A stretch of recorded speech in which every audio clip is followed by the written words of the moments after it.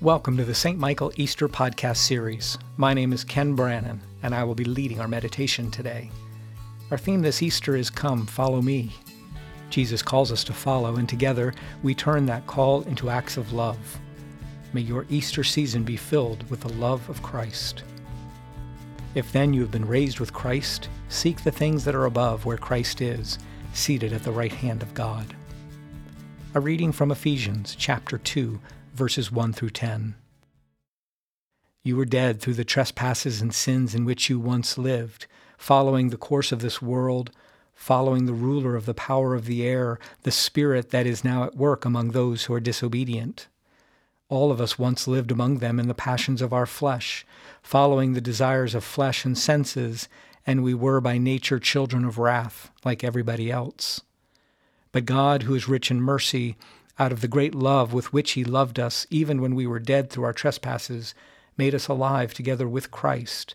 By grace you have been saved, and raised us up with him, and seated us with him in the heavenly places in Christ Jesus, so that in the ages to come he might show the immeasurable riches of his grace in kindness toward us in Christ Jesus.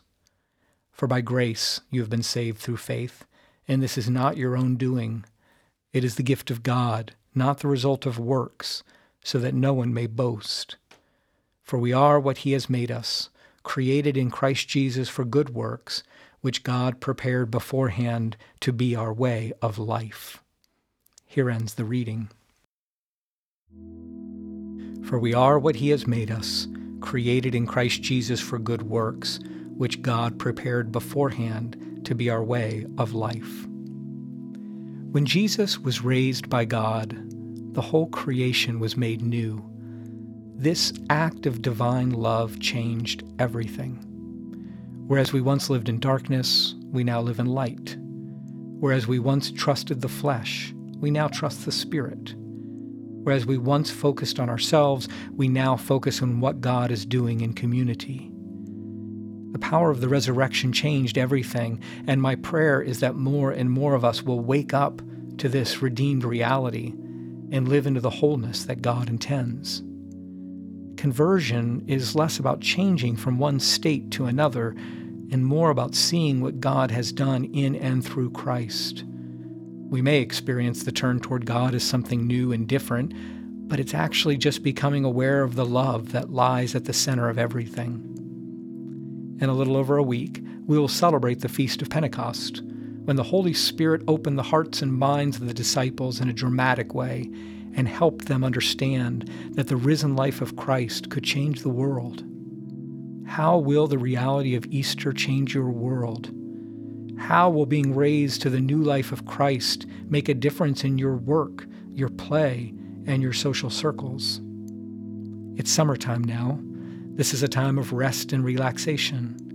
Work rhythms change, and we have more time to do the things we love. But even during the summer, we continue to grow in Christ. We pray and read Scripture. We worship and serve the poor. We invite children to Vacation Bible School and bring our teenagers to Mission Week. The power of Easter doesn't go on vacation over the summer. It just gets expressed in new ways. I'm particularly mindful of our rector, Chris Garada, as he goes on sabbatical for a couple months this summer. He and his family will get a chance to travel, explore, and refresh their spirits. Pray for Chris and his family this summer that they may know the joy of Easter in new and refreshing ways. And pray for the church that we will continue to be faithful witnesses to the resurrection of Jesus Christ. Amen. Please join me as we continue with the Lord's Prayer. Our Father, who art in heaven, hallowed be thy name. Thy kingdom come, thy will be done, on earth as it is in heaven.